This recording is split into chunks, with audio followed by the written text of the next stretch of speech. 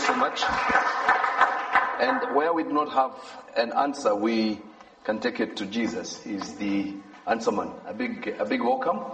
And it's such a joy for us to be able to be sitting in a conference that is not only giving us revelation, but there is a lot of impartation that is taking place. And I don't know why I've got this feeling that from Leadership 2016, there will be great stories that will be told as a result of the happenings of these few days together. And one of the things I keep on telling my folk at Kambake Christian Center, which is the church that Fred and myself, together with the teams, pastoring, is we keep on telling them that when you come, do not just bring your, thank you so much, do not bring your bodies alone. Make sure that you bring your faith, because God is attracted to faith, and God is in the business of all the time blessing our faith.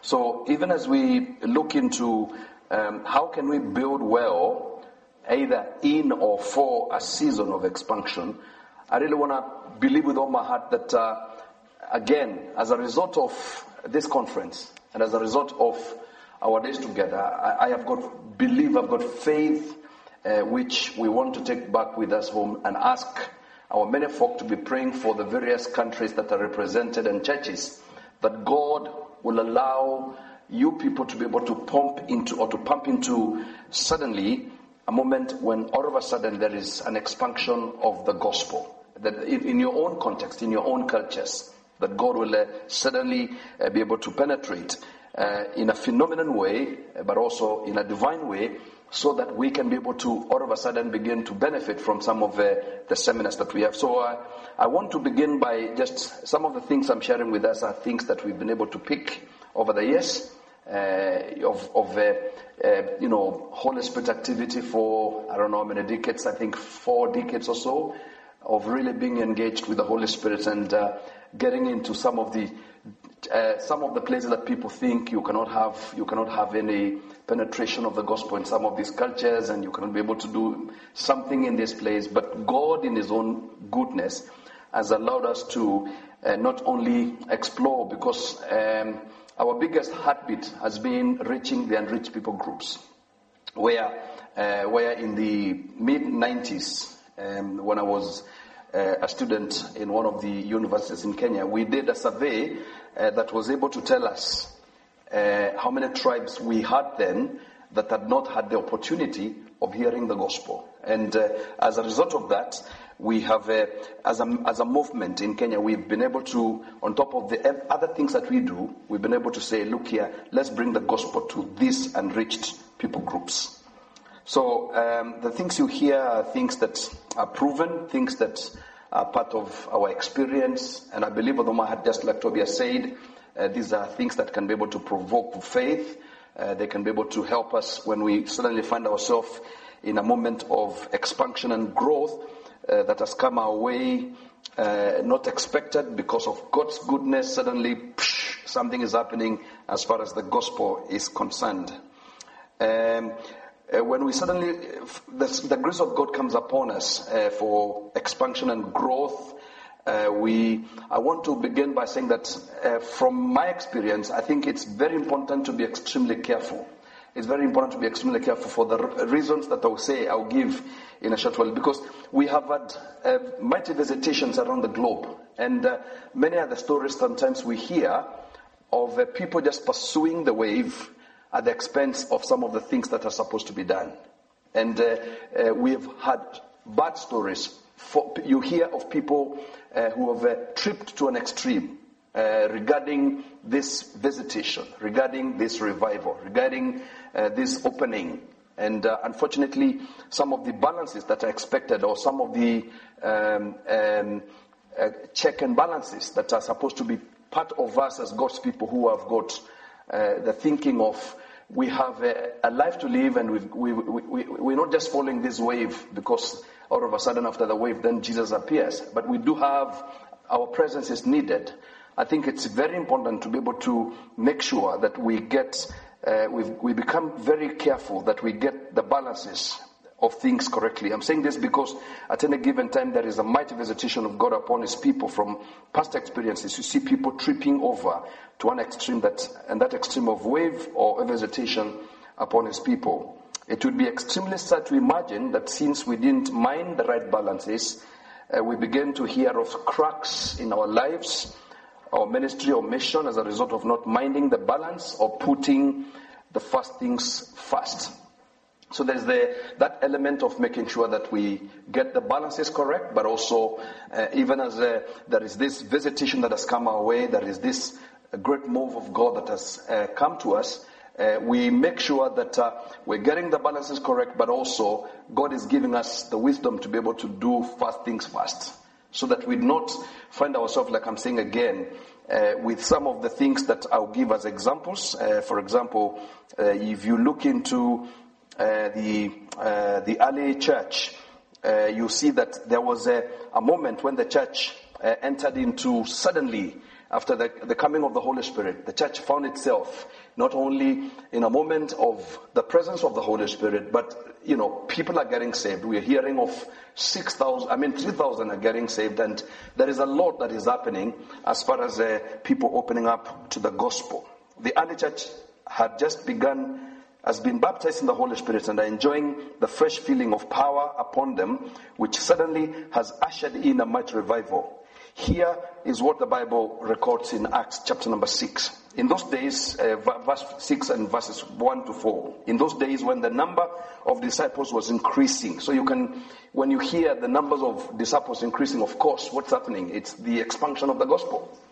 It's suddenly there is the grace of God has just come upon the early church, and something that was not being seen is being witnessed. People are getting saved in big numbers. There was a phenomenon of expansion. The Bible says the Hellenic Jews among them complained against the Hebraic Jews because their widows were being overlooked in the distribution of food. So we can be able to see that this is an experience that we need to see, which will begin not long from now, begin to give ourselves some of the points that have helped us as we see the various ways in which God has allowed the expansion of the gospel within our ministry, and some of the points that we felt during such moments have helped us. So this early church is suddenly, something has been ignored from the word go, and there is this growth that is coming upon their way. And unfortunately, something that should have been part of the early church as the expansion is taking place is not in place, and therefore there is dispute and complaint from among the ladies and the way the food was being distributed. Verse 2, so the 12 gathered all the disciples together. You can imagine what's happening, an interruption of that expansion. They have to say, look here, hey brothers, we have a problem. We have a problem. They had to stop the expansion and the move to be able to think together, because it says it would not be right for us to neglect the ministry. That should not be coming now. That should have come when, if they had sat down like we are sitting down, they should have been able to see that, wait a minute, even as we begin to see the various ways in which God will allow the movement and the advancement of the gospel, we need to take care that there is nothing that is not considered that would affect that move. It would not be right for us to neglect the ministry of the word of God in order to wait on tables. Brothers and sisters, choose 7 men from among you who are known to be full of the Spirit and wisdom. We will turn this responsibility over to them, and we will give attention to prayer and the expansion of the gospel or the ministry. The other verse that I would also want to give us as examples to help you appreciate the reason why it is important for us to be able to get the right balances and make sure also that first things come first, even in the midst of a mighty visitation of God's Spirit, or an opening where all of a sudden you're beginning to see people getting saved in big numbers. If you look, for example, in 1 Galatians chapter number 3, beginning from verses number 1 to 3, you'll notice, again, Paul is bringing out another element of some things that were overlooked somewhere. And then you can see what is happening. He's saying, you foolish Galatians, who has bewitched you? Before your very eyes, Jesus Christ was clearly portrayed as crucified. I would like to learn just one thing from you. Did you receive the Holy Spirit by works of the law or by believing what you've heard? Are you so foolish? After beginning by means of the Spirit, are you now trying to finish by means of the flesh?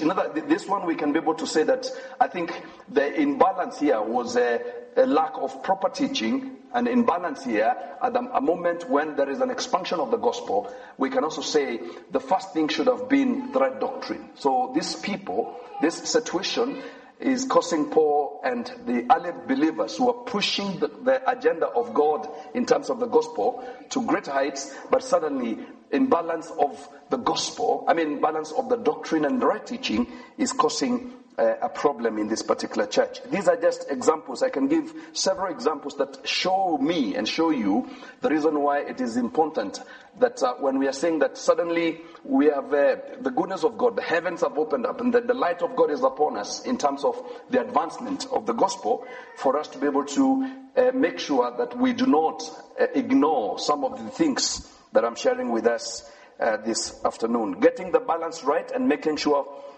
first things are always happening is extremely important. We must never allow to get mixed up when we suddenly find ourselves in the season of a gospel expansion. And I believe this is a seminar is geared towards something like that. From some of us who have had the grace to be able to see, like I said again, several decades of great moments of expansion of the gospel in various, whether it is to do with ministry among the young people in schools, colleges, universities, whether it's to do with the unreached people groups, whether it's to do with the mega crusades that we hold and bring into the stadiums thousands of people. Whichever way that God allows us as a movement of churches to find ourselves entering into a season suddenly where there is an expansion of the gospel, I really would want to say that the will of God is for us to be able to make sure we don't get mixed up. We have stories again, and this is true of Africa, it's true of everywhere. We have many people that are missing the way because someone is simply saying, I'm following the Spirit. And they either neglect their families, they either neglect doing what is supposed to be done in the name of obeying God and following what the Spirit is saying. And so this is what this seminar is geared towards. We must never allow getting mixed up. And I really want to say that, brothers and sisters, in your respective countries, in your respective churches, suddenly you'll find yourself in the midst of the goodness of God upon yourselves in terms of the gospel expansion. I beg you, like Paul would beg people in the Rome, I beg you by the mercy of God, do not allow getting mixed up. We don't want to imagine that even after, because sometimes we also need to know that this season is a season. And the possibility are therefore, we, in the 80s, we found, as our church was started, it was during a mighty revival. But we're not in revival at the moment. And that season is gone. And so we don't want to imagine that because a wave of God has come, and then the season will be over. But unfortunately, some of the things you hear as a result of that moment saddens your heart. When you hear that maybe this family, they neglected each other, this person missed the way because of suddenly following this move, I think that would be extremely, extremely sad. I would want to help us, some of the things that have really helped us. I would want to suggest about 10 points, 10 or 11 points that I would want you to capture with your hearts. But if possible also, you could write them down.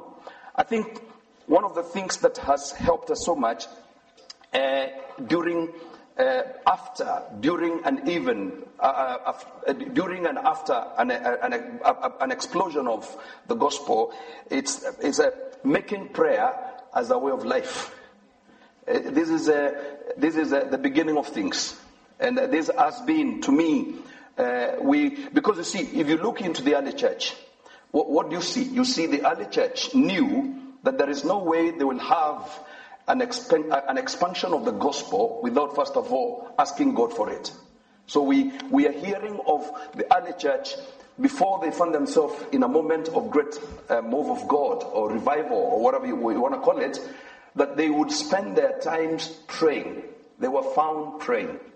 And I really want to say this, that we've got to see prayer as part of us, even with other very important points that I'll give us. This remains central. This remains the most important, because prayer is expressed before experiencing gospel expansion. Like I said, this is where we find the early church crying to God for growth and expansion in the work of the gospel. If you look in the early chapters of the Acts, you find them gathering and crying to God and saying, stretch your hand and do things. And suddenly, because they had made prayer part of their life, and that is the reason why I'm also getting excited when I hear about Enough, which this year, we had Kenyans also joining in, and we were all praying together. I think when we make prayer part of our life, it will help us so much, because we are seeking God even before this thing that we are longing for, even before an expansion of the gospel in this city, in this neighborhood, in this particular situation. But it's also prayer, like I said, prayer as a way of life, even during moments of expansion, as we seek God for wisdom and strategies. Even when we have to send out teams into missions such as MOVE is birthed during moments of prayer. And you'll find that even when they found themselves, the early church found themselves that suddenly they are in the midst of an expansion of the gospel. You don't find them just simply because they've got brothers in the room saying, let's send so and so there. The Bible says as they prayed and waited on the Lord, the Holy Spirit would say, separate for me Paul and Barnabas. And therefore you find that prayer becoming part of us before and even during the time of that expansion.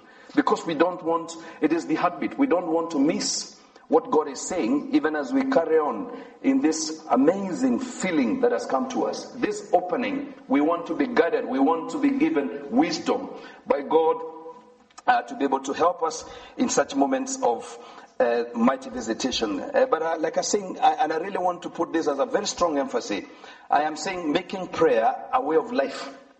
I really want you to hear that with your spirit, with your mind, with your life. God wants us to make prayer to become part of our lives. I'm saying that because I am seeing a situation that is coming our way, today's Christianity, because of the nature of work, the nature of the many things that are with us, and some of the things that we find ourselves into. We are slowly but very surely neglecting prayer in our lives. And I would like to call upon local churches, believers, and every one of us to make prayer a part of your life. Jesus' ministry was pushed because of the time he spent with the Father. The ministry of Jesus, whether it's to do with the appointment of the people that would join his team, whether it was to do with making sure that the ministry is healthy and strong. This man Jesus made prayer a part of his life. Number two, I see from our own situations and even with the early church, and I see there is a correspondence of during moments of expansion of the gospel, that one of the areas the early church and even in our own settings we have not neglected is making sure that we have healthy and strong families and homes. When we've got this second point strong and solid, I tell you, it's good news. Because, for example, if you look in the early church, you'll find that they're saying from house to house. There is a mention. The gospel is advancing. And all of a sudden there is mention of from house to house or from home to home. You hear that homes featured a lot during the expansion of the gospel in the early church. And I really want to say, like in Africa, we've got the African way of life, whereby our homes have become, if the West can be able to learn something from us, is the African socialism, the African way of life, where our homes are hospitable. We open our homes. And that has been a big blessing, because through that, the kingdom of God is able to advance. And I don't know why I feel that in these last days, these days like Tom was speaking to us, that all of a sudden, because the early church grew amazingly because of homes. Families opened up their homes. And why I'm hearing this afternoon is like God would speak to us that, yes, this is a value that we've seen back in our setting working. But it's like I'm hearing God once again saying that let's invest in our homes. Let's invest in our families. Let that priority, let's not ignore that priority because we are busy in the ministry. Let's not ignore our homes. Let's not ignore our families because I am busy serving the Lord far away. They were very careful that they made sure that they had healthy families. They had healthy homes. From house to house, from home to home. They met with glad and sincere hearts, breaking bread and sharing rich fellowship. But also, again, thinking about families and thinking about the whole setup of family. You find suddenly the mention that the gospel is advancing and the name Aquila and Priscilla mentioned. A couple that is healthy, a couple that is has a respect for whom they are in God, and suddenly they are helping to nurture people like Paul. They have opened up their home, and Paul is being able to come into the home of Priscilla and Aquila, get nurtured, so that he can keep on advancing the work of the gospel. And I really want to say that second point from prayer, our homes must be healthy. Our families must be healthy. This is the will of God concerning us. And we cannot, and I want to say, we cannot neglect our families. We cannot neglect our homes simply because we are busy following the wind of revival. We don't want, when the wind of revival cools, when that season is over, you look back and you've got nothing at home because you became busy in the work of the Lord, neglecting your home, neglecting your family. Joshua says something very important because that was also another type of expansion. They have just left Egypt. Moses has been able to bring deliverance. His time of leadership is over. Joshua has taken over. And one of the things that captures me is when Joshua says that, Joshua makes this statement, well, he's challenging Israel in a time of advancement. And he's calling upon them because they've become so divided and mixed up along the way. And he's almost asking them, who are you going to serve? And Joshua speaks on behalf of his family. And he says, but as for me and my family, we shall serve the Lord.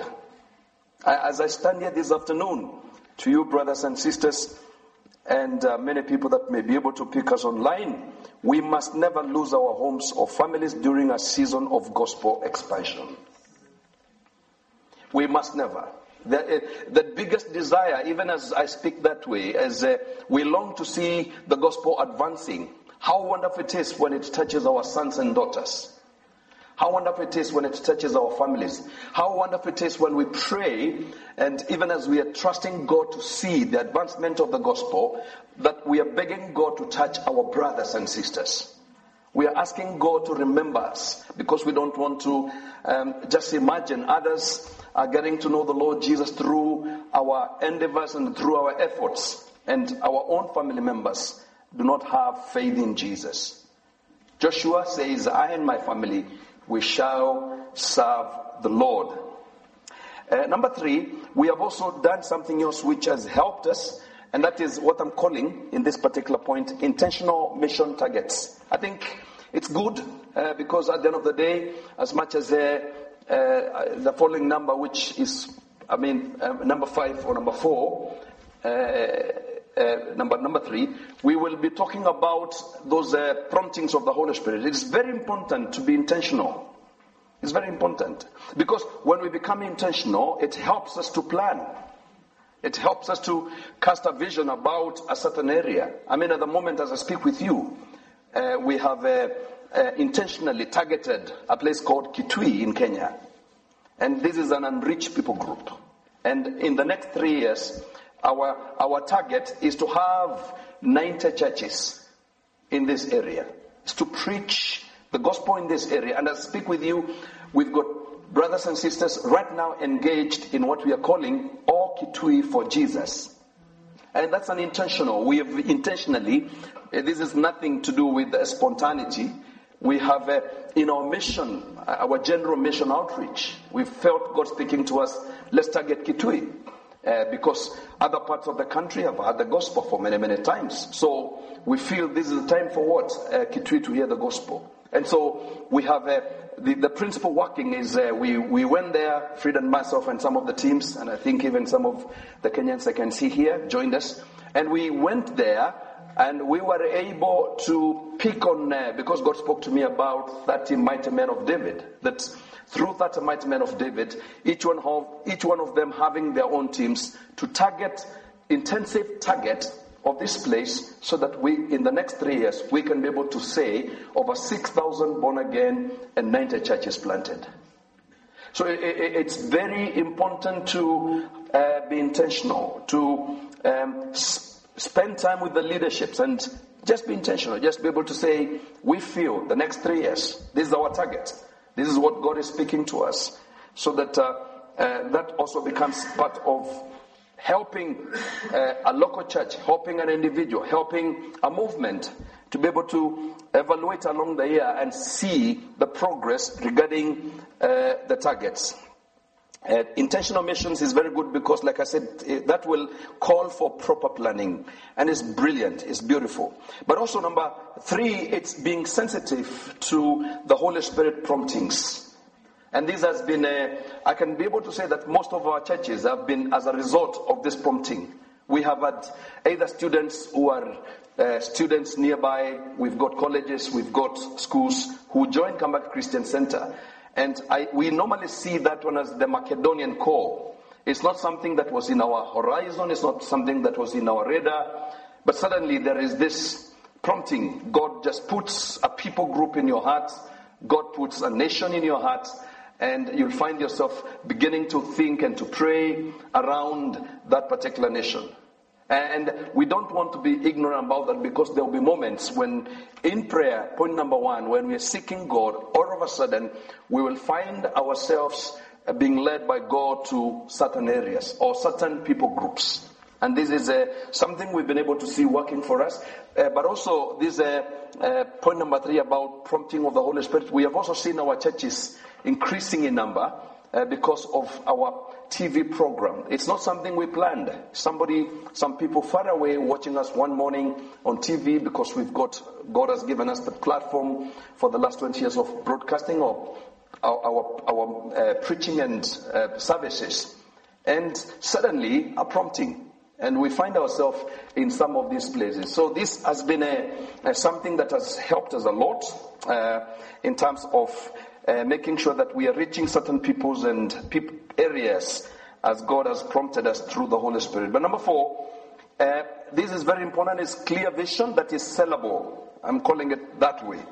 It is important to have, sometimes you can have a vision, but you can't sell it.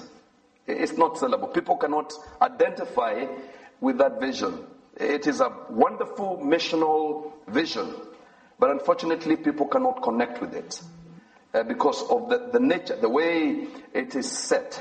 I believe with all my heart. I was just talking to a young couple today, lovely, and it's fantastic because I love sitting with such people with burning passion for the continent of Africa. And it's fantastic because you can hear the heartbeat of this couple.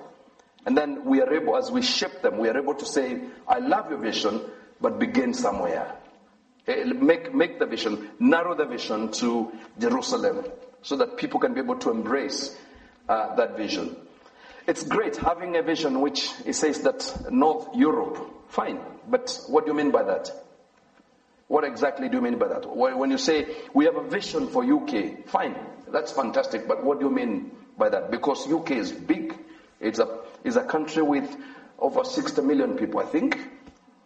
And so when you say, a local church is saying, we have a vision for UK, that's fantastic, but what do you mean? Because that is not sellable. You've got to break it to a way that people can be able to connect with that vision. And this has been, and this is, in fact, I can be able to say that is one of my biggest strengths. I love vision. I'm so visionary. And even when God gives me these visions, I share them with Frida, and then from there, of course, it goes to my office and the other teams. They are able to say, it doesn't take me long every time, because over the years I've learned this. It doesn't take long, and I love it very much when I share my vision, the vision that God has given me, and I see the nodding in the room. I love it, because it's just telling me that these people have sold, they're bought into the vision. These people have understood what you're saying. And I want to say that once we've been able to, the whole thing regarding the expansion of the gospel as vision, and once we've been able to do that, let's not get tired coming back and reminding people time and again. Yeah, very important. We need to have moments, because one of the things we've got to be very careful about, even when we are dealing with a society like this one, which is at the moment there is the joy of seeing different cultures opening up the gospel and joining churches, and therefore you come in a church and you find this is a mixed congregation. That's wonderful. The church must be very careful that they're not celebrating every Sunday. We must be very careful, because the only time we need to be celebrating is the different cultures that are in your church are infiltrating, or they are beginning to allow the people they come from to know Jesus. That is now when we need to celebrate. Otherwise, we could have all the flags in a local church on a Sunday, and it's celebration after celebration every Sunday, but the impact is not being felt. So we need to come back time and again and remind our people. I'm getting excited now. I love speaking about vision. Yeah? We need to remind people, because possibilities are there for people to do what? To forget. And possibilities are there for people even to dislodge, despite the fact that there is the beauty of the vision that we are carrying. Number 5, this is very important, is establishing good structures and administration systems. Good structures. I really want to say the reason why the early church suffered, and not once, twice, they suffered on 2 occasions. The reason why deacons are being appointed is to take care of the administration burden. And the reason why the widows are complaining is because there was lack of administration. There was lack of structure. Don't forget my introduction. I said we need the balance, and we need to be doing the fasting fasts, even in a moment of gospel expansion. In Africa, we have a big problem because I remember going to the university to study some business administration. And some of the other pastors began to speak things like, Edward has lost it. Edward has missed it. Because to them they think, no, everything is spiritual. You've got the Holy Spirit, you've got everything. But that's not the case. That's not the case. Even when God placed Adam and Eve in the Chamber of Eden, God said, tend, take care. It is your responsibility to beautify the land. It's your own responsibility. So many times, some of the things I admire about you guys when I come to this country or go to some of the other Western nations, one of the things that captures me is the organization, the infrastructure. It's incredible. It's amazing. Just the other day, Toby and Jean dropping us at the station, rail station, to go and be with Mike. And the train is told will be here by this time.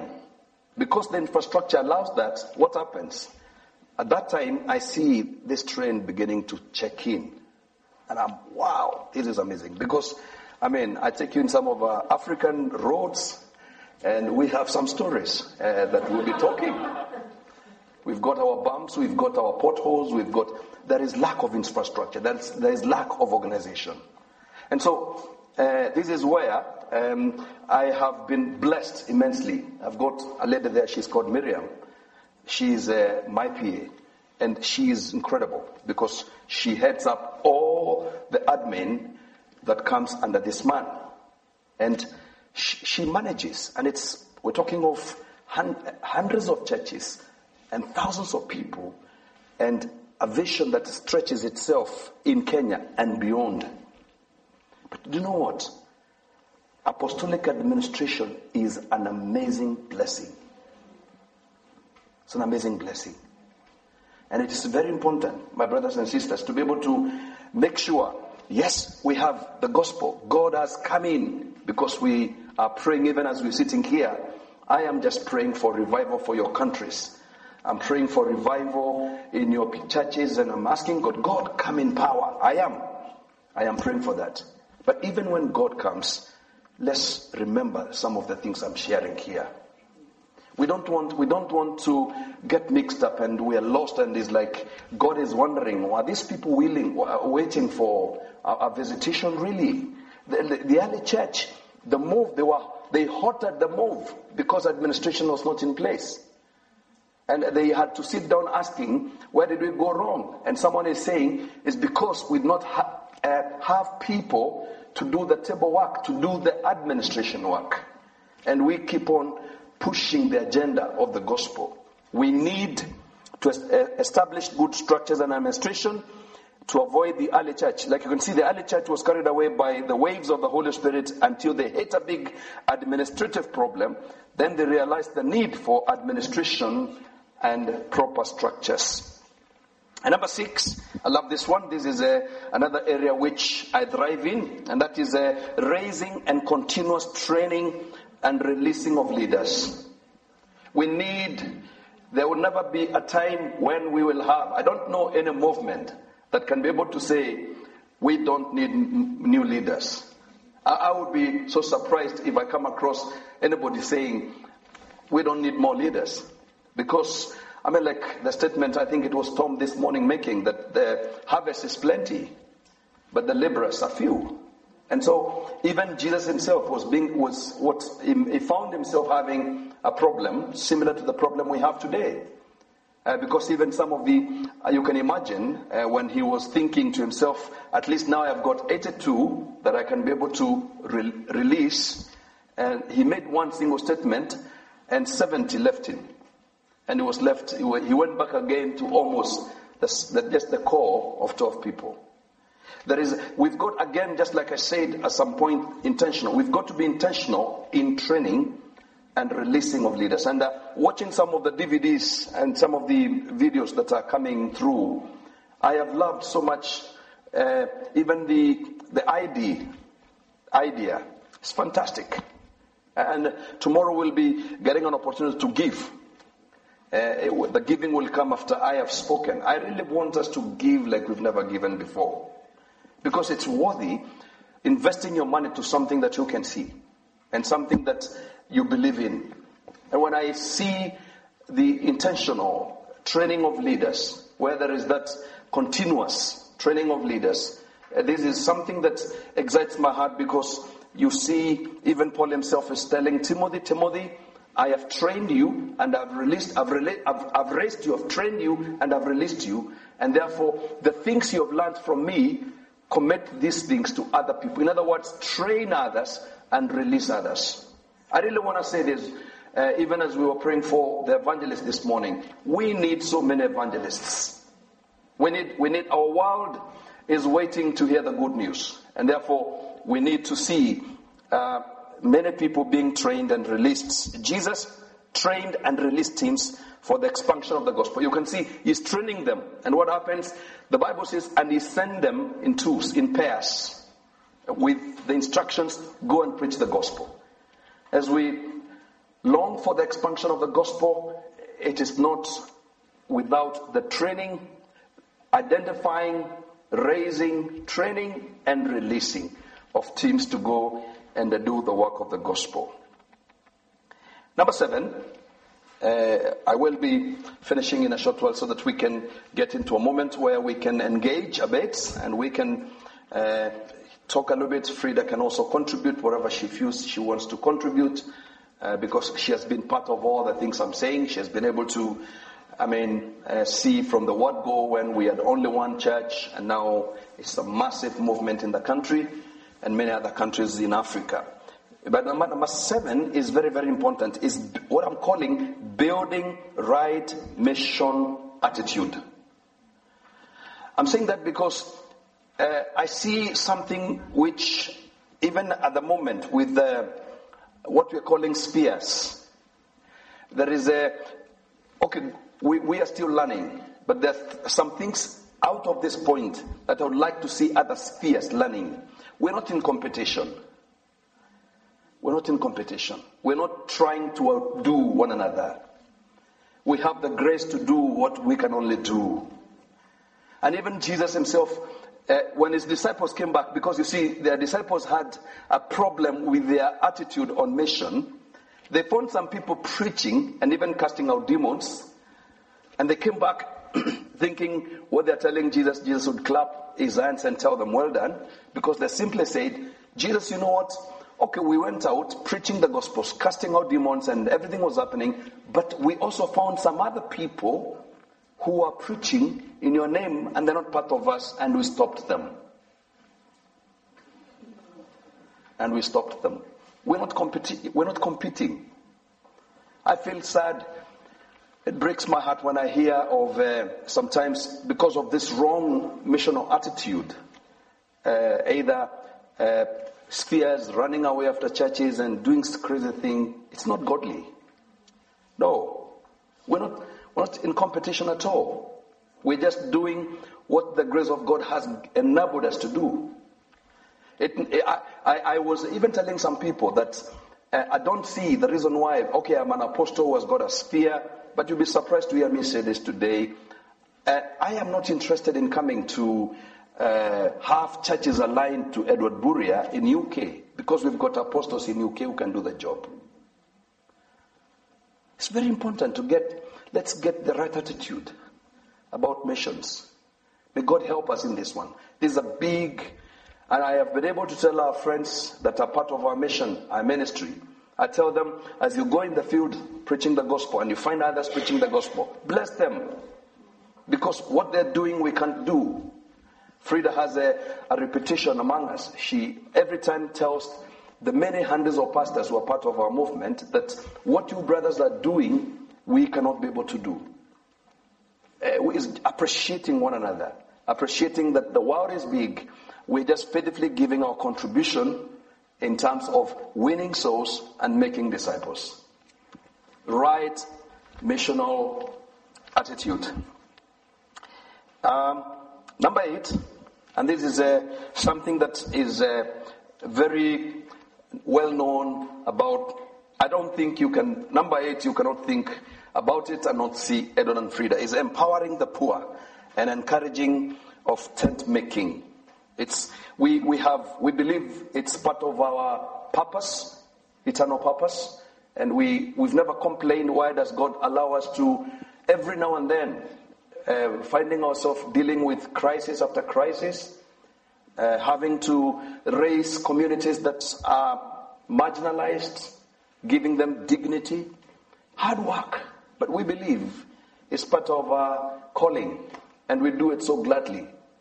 But I see, you see the early church, you hear of how they would bring their resources at the feet of the apostles.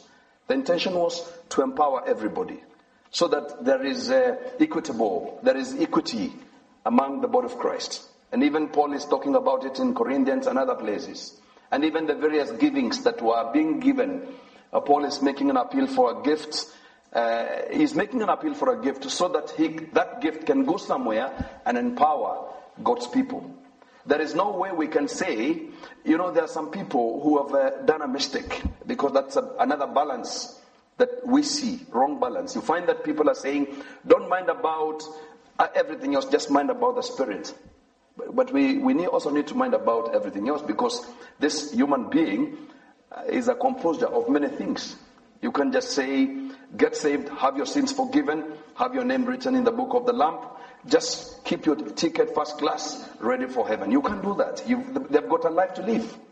And they are facing issues. So, empowering, Jesus would, even after preaching to the people, he does not tell them, God bless you, I preached to you, and one of the best messages, go home. He tells the disciples, let the people sit down, give them something to eat. So, empowering of the poor, and creation of tent making. I'm saying these things because some of the points that I'm sharing with you are to do with an African context. And Poverty is a big issue in our continent. And it's not something you can ignore. It's something that needs to be addressed and solution gotten. Number 9, time is not on my side. I've got to finish in a short while so that we can allow an opportunity of engagement, is establishing strong apostolic basis and making sure local churches are healthy. This is extremely important, brothers and sisters. We cannot just pursue this expansion. We cannot just pursue this revival and our churches are unhealthy. Or there is no apostolic base that will be able to cater for issues of authority, issues to do with doctrine and everything else. We've got to make sure a balance again. I said making sure that we get the right balance, that there is, because these things, I love this seminar so much because I have seen moments of revival and I have seen people chasing after the experience, not even looking, is it conforming with the doctrine of the Bible? And people are just, the euphoria of the experience. And when I'm saying that, please do not get me wrong. But I'm just going back into the 90s, the Torontos and the Argentina and the revival of the laughter and the many other revivals that have come, and the revival of the feeling of the teeth with the gold, and all these revivals. You find people would chase after the experience. No one is asking, by the way, is it in conformity with the scripture? Does it agree with the scripture? Because at the end of the day, you can now see the season of laughter, that because it was a wonderful wave. We would just come into the presence of God and nothing is happening and we are all laughing. And goes on and it's a wave. It's beautiful. But wait a minute, it's gone. And we need to be asking, that has gone. How is my local church? How is the base that controls things for us in terms of our apostolic push? So we've got to make sure that we establish strong apostolic bases and making sure local churches remain healthy. But number 10, and this is very important, and then I'll finish up with number 11, is sufficient resources. Sufficient resources. There is no way, and I really want to say that very strongly, loud and clear, there's no way we will think about the gospel expansion without thinking about resources. Resources, either human and otherwise. We will need resources. There's no way we can be able to send teams to up north of this country without resources. There's no way we can be able to buy that property without resources. There's no way we can be able to have a supportive team that is helping us in terms of administration without resources. There's no way we can empower the poor without resources. Resources will be needed. Resources will be needed. Resources will be needed. The early church, they were able to bring their stuff at the feet of the apostles, sell lands and other things, so that the gospel does not suffer in terms of resources. At the moment, I am a bit, what can I say? I struggle a little bit with us Christians because sometimes we are mean.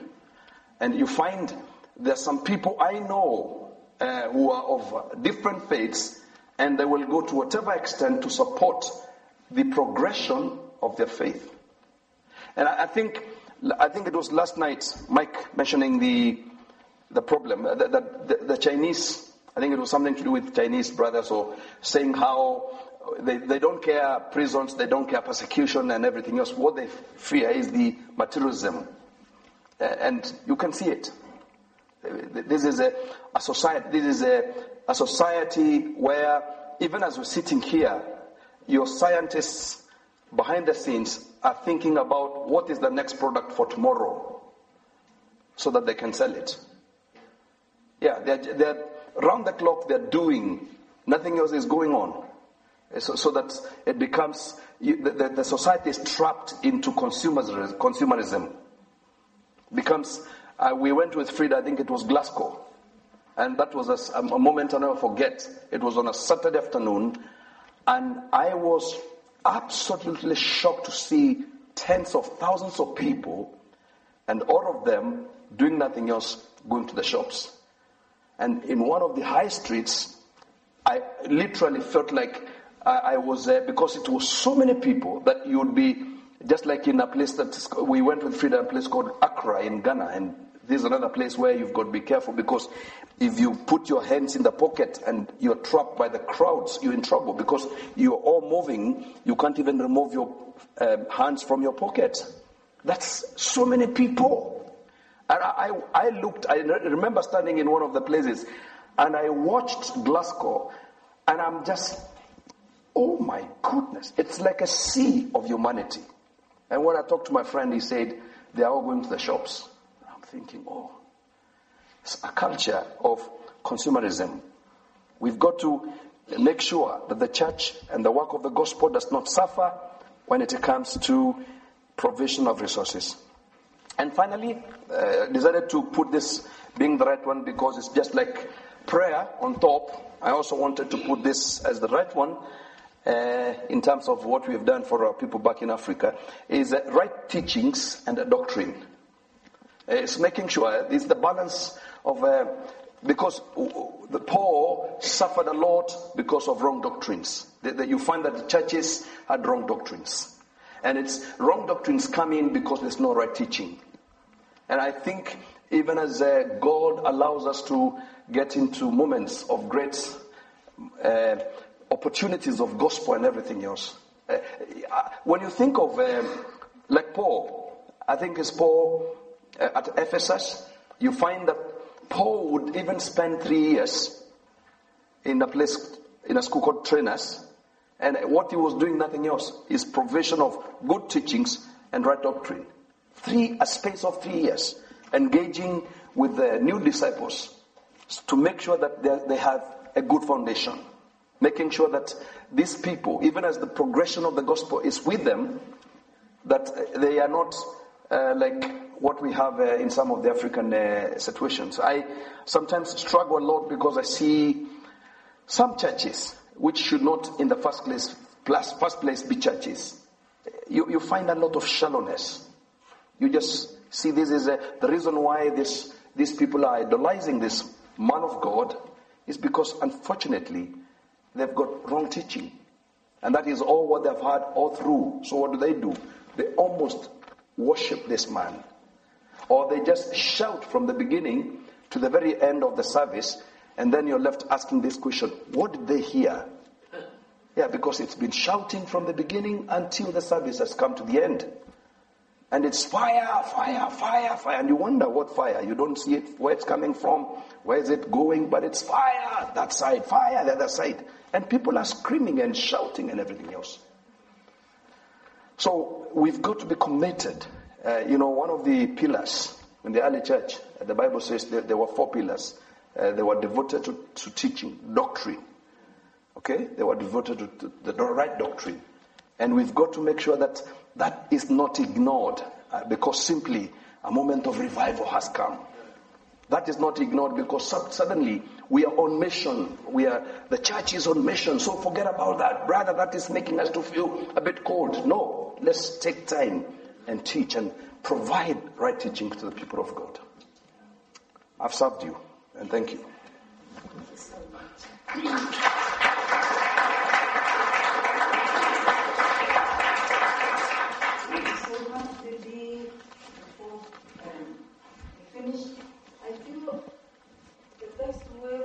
Sum up everything that Edward has spoken to us is by asking a question.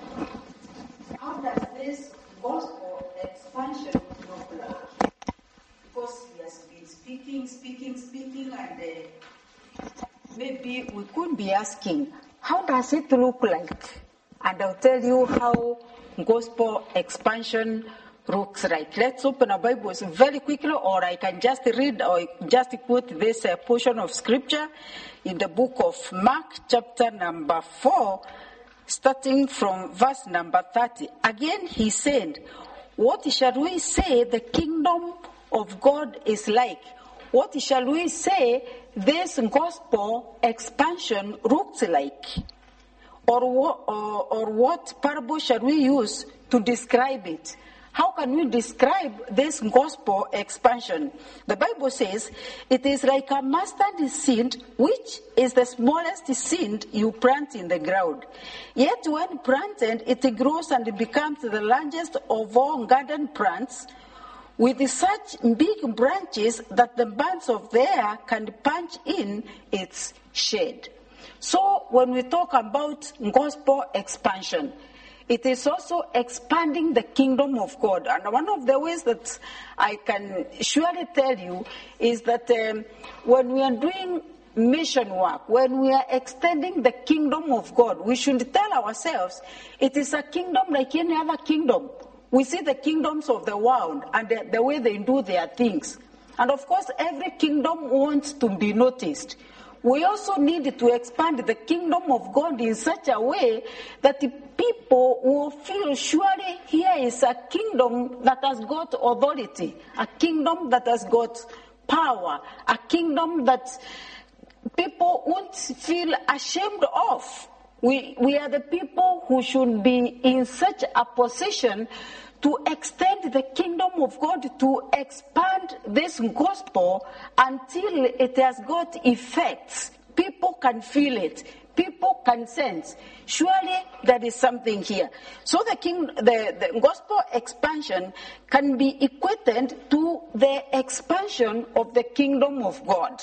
So as we finish with that, maybe the other thing that I can surely tell you is that as we expand the kingdom of God or gospel expansion in Africa, that is our mission where we are with. It's an expansion that has got authority, an expansion that even speaks until even the government of the day gets to realize surely something is here, because we should not act in a way where it's like we are putting the gospel into shame.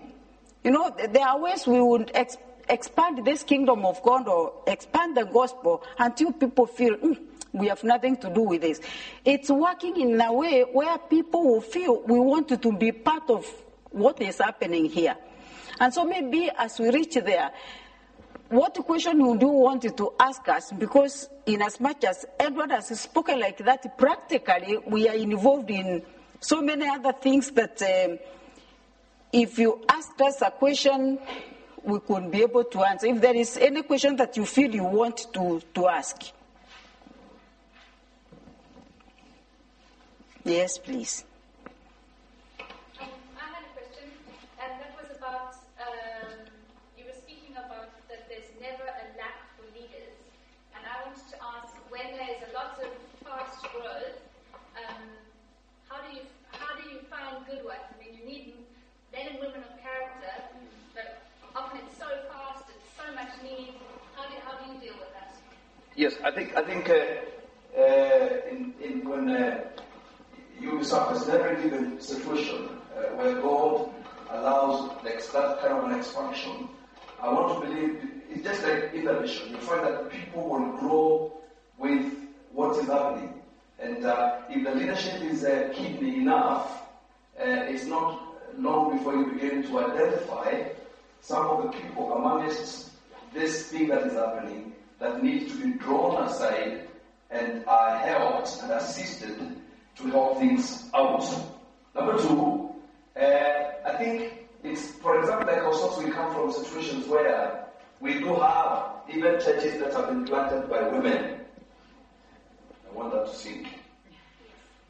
Because the cultures of some of these unreached people groups do not allow their men to be the first contact.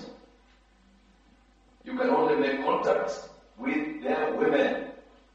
And after their women, their children. And that goes on for a long time before you see the first man appearing. And this goes on and on. So I think it is important, even within a New Testament context, to be able to be knowing that there are certain cultures that will not be the way we know. That there are some cultures that will, because some of these places I'm talking about, for example, in Samburu and other places where it's extremely remote and everything else, we have seen beautiful congregations converging. The gospel has been preached and brought to their people by women. And we use what God has given us and trust Him at some point to be able to give us male as the elders so that they can be able to take the work of the gospel further. We very much committed to the male leadership.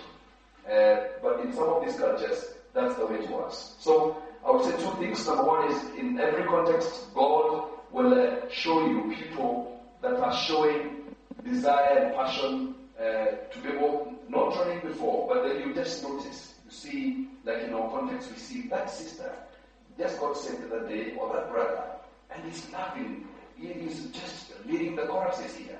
What is God telling us? God is telling us there is something in that brother. Nurture it, and we see, not wrong, you find that he becomes very useful in making sure that things carry on.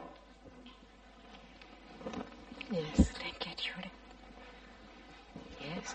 I wanted to ask how important for you is, thank you, how important is the building of team for you in terms of leading your many churches? You complement one another clearly, but there are others like Miriam who are involved and others that we haven't seen yet. Yes. So, yes. Okay. Very, very passionate about that. Maybe one of the things that I can clearly tell you here is about the mission that we are involved in and with. It started with Edward. And of course, he made me to come in. And one of the things that I normally say almost every other time is that when people catch the vision of that one person and they are baptized into that vision and they are able to run with the vision. And that's the reason why you hear him say many times that the churches will be planted almost every other day. We are hearing reports of a church has been planted. Not because Edward has been directly involved, but it is because people have caught the vision, they have been baptized into the vision, and they are running with the vision. And that is the most important thing. But the other thing is also to release teams, whereby people are feeling here we are not threatened, we are not oppressed, we have freedom. Let me talk of the word freedom. When people work in a situation where they feel there is freedom to serve God, there is freedom to express themselves, there is freedom to bring in their inputs, and I am telling you, you will find that something like that will grow from strength to strength, because teams have been released. Teams that are feeding, we also can contribute to something. But of course, not allowing them to do their thing. There are those checks and imbalances that Edward was talking about. Is that clear? Yeah, let me add something else. And again, like I said, as part of the becoming intentional, I think we've created forums and forums that keep on all the time training. We are all the time training leaders. We've got various programs in place that are all the time, around the year, there is training that is taking place and that's helping us. But also in these 32 bases where we've got these apostolic bases, we allow the brothers, because at the moment, one of the things that is happening with us also in the country, because of this growth that is just phenomenal, we are thinking of creating spheres within the country and allowing some of the brothers that have clearly shown that they've got the apostolic anointing to run the show.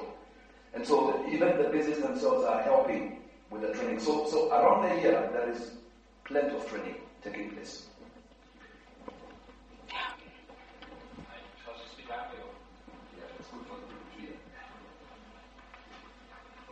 You spoke about home life and that being important, especially after revival has been and gone, that actually you want to have a home and a family that are in a good place. Can you share about some of the things that you've got 4 kids and how you've raised them and Frida, go first.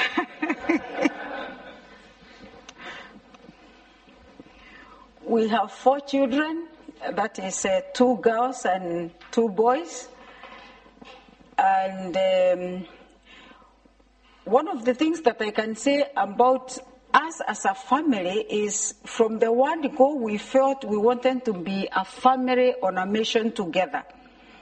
But one of the things that we have noticed destroys especially children of either church leaders is when there is legalism. In Africa, we have a lot of legalism that was, sorry to say, that came with the first missionaries that brought the gospel to us. So when these children see that what our parents are at home is not what they are in church or outside, of course, children learn a lot. So that makes them to feel that is kind of like a cheat here. And so we tried very much by the grace given to us by God to be able to bring up children who knew about God, not because we were forcing them into it, but because they clearly saw that there is something real here. I remember our last born one time when he was 3 years old. One pastor came and asked him, "Who is God?" And to him, Dad is God. Because everything about what he saw in his dad was like God. And that clearly showed us that the children need to grow in an environment where they are seeing what you are saying is what you are doing.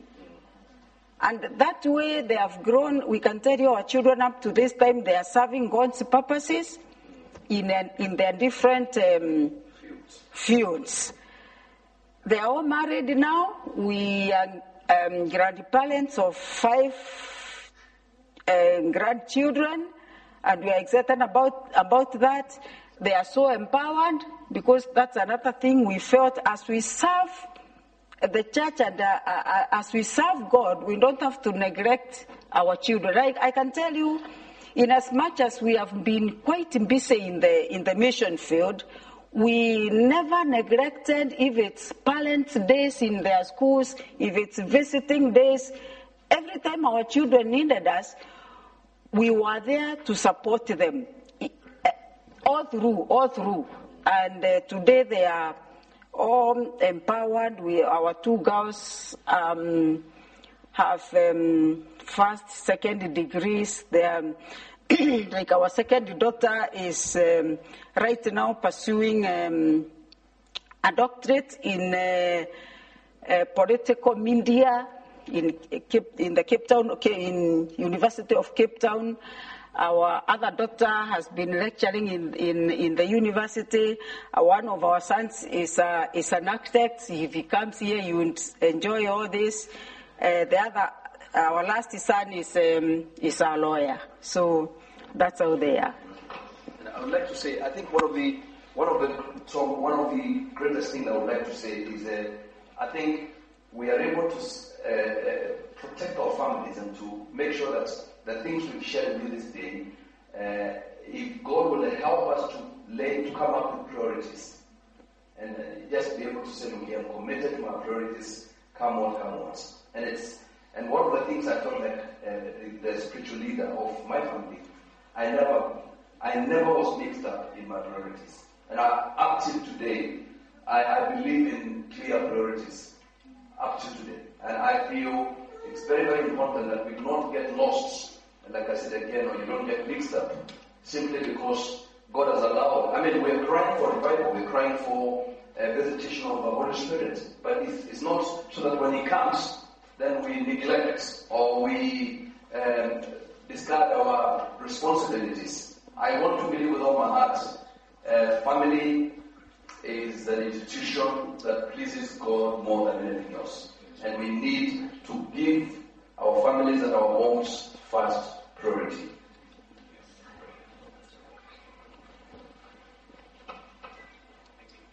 Yeah, it's really helpful points. You said at the start that your prayer lifestyle is really important. I'd just like to be interested to hear what your prayer life looks like. Okay. I have had moments, for example,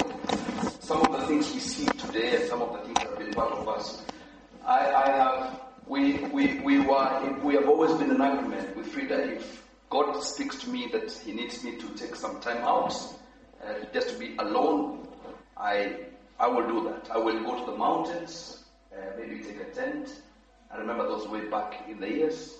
I would just go for 9 days, 11 days, and I will just be waiting on the Lord, and He will be, I will be just praying and writing the things that God is impressing upon my heart. I pray in the Spirit almost every day. I believe in that. I believe in speaking in tongues so much, even when I'm driving, even when I get into the plane, because people are busy sitting and watching everything else, and I'm busy babbling in tongues. Someone doesn't know what I'm saying. It's fantastic. So I believe in doing all those things and praying with my understanding, but also praying in the Spirit. But I think the most precious moment is when I just go into isolation. Those are great moments for me. And they just change me. Because it's not 1 day, it's not 2 days, it's several days together seeking God. Yeah. Maybe I can add on Edwin's prayer. Moments when I've found him really praying, 2 prayers that at times when I just find him maybe kneeling down somewhere praying, I don't interfere with him, is when he is praying the prayer of God helping him to finish strong. That time I know it's a prayer that is really serious with God. God, help me to finish strong. Because we all know, when we have testimonies, we have heard how many great men of God have not been able to finish strong. And connecting with that, because he is a man who has got this responsibility of feeling that you are taking these people before God. You will hand them over to God one day. Is when he is praying that, oh God, help the people that I'm serving, so that one day as I hand them over to you, I will hand them over victoriously. So those prayers, and maybe another prayer that I've heard Edward pray quite so often is prayer for wisdom. Because in Africa, and I'm sure in every other, of course, every situation, we have different situations will present themselves differently, different challenges every day. So we need wisdom for every day. Honestly, and we need to be praying for wisdom every day, because every day has got its own challenges that need a different type of wisdom. So if you say, I am wise and don't need prayers, you could face a challenge that needs a different kind of wisdom to be applied, and you don't have it. So I have had Edward pray most of the mornings, God give me wisdom. And at times I was wondering, this man who is praying for wisdom almost, what's not happening? And it's because every day has got its own challenges that needs a different type of wisdom. Yes.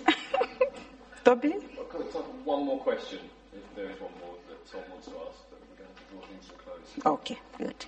Any more? One more? Last one or not? Yeah. Challenge. One more. So, like the nation of Kenya has been through some massive stuff, elections have been recurring droughts. I guess my question is, how do you lead and have that faith or keep that faith of gospel expansion despite the disappointments and the hearts of the things? And how do you keep your leading tenacious as well? Brilliant. We reached a point and we believed, and we, up to this moment, we believe that when God allows any crisis to us, we look at it as an opportunity of expansion of the gospel. It's amazing. Because I tell you, when we talk of churches in Samburu, churches in Turkana, the many thousands of people have gotten saved. It was not a gospel crusade. It was not even from home to home. It was by expressing the love of Jesus in a practical way. And some of them, because some of them come from backgrounds of, worshipping stones and other things, and they just reach a point where they say, if this is God, then he's a good God. And so we have reached a point where we believe that every challenge that comes our way, we see the opportunity, and we are just feeling, and I think that is the reason why we have not reached a point where we are fatigued as a couple, as teams.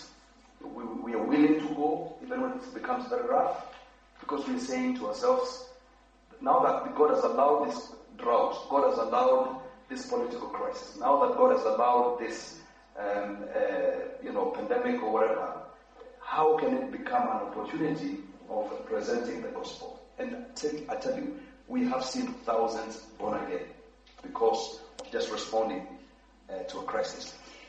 Yeah, in fact, to sum up that, there is a statement that was made by Mahatma Gandhi many, many years back. He says, not even God would go to a hungry man except in the form of bread.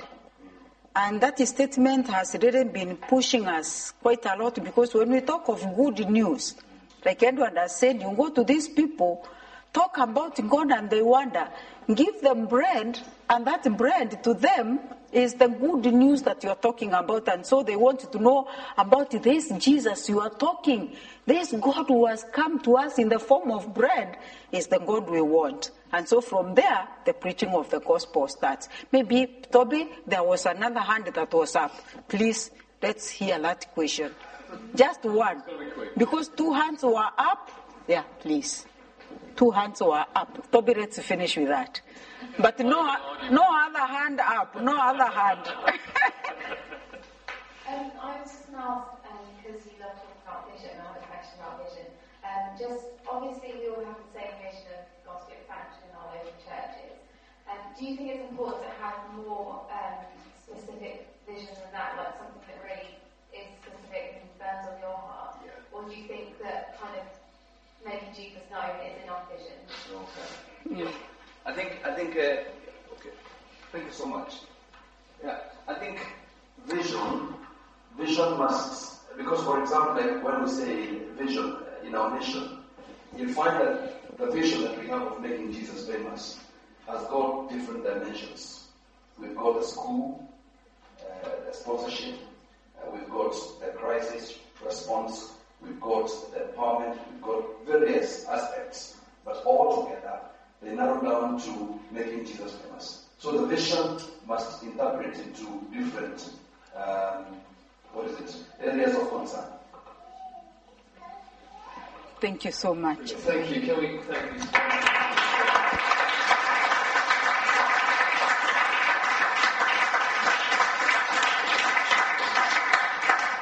It's so important that these principles are taken by Tudor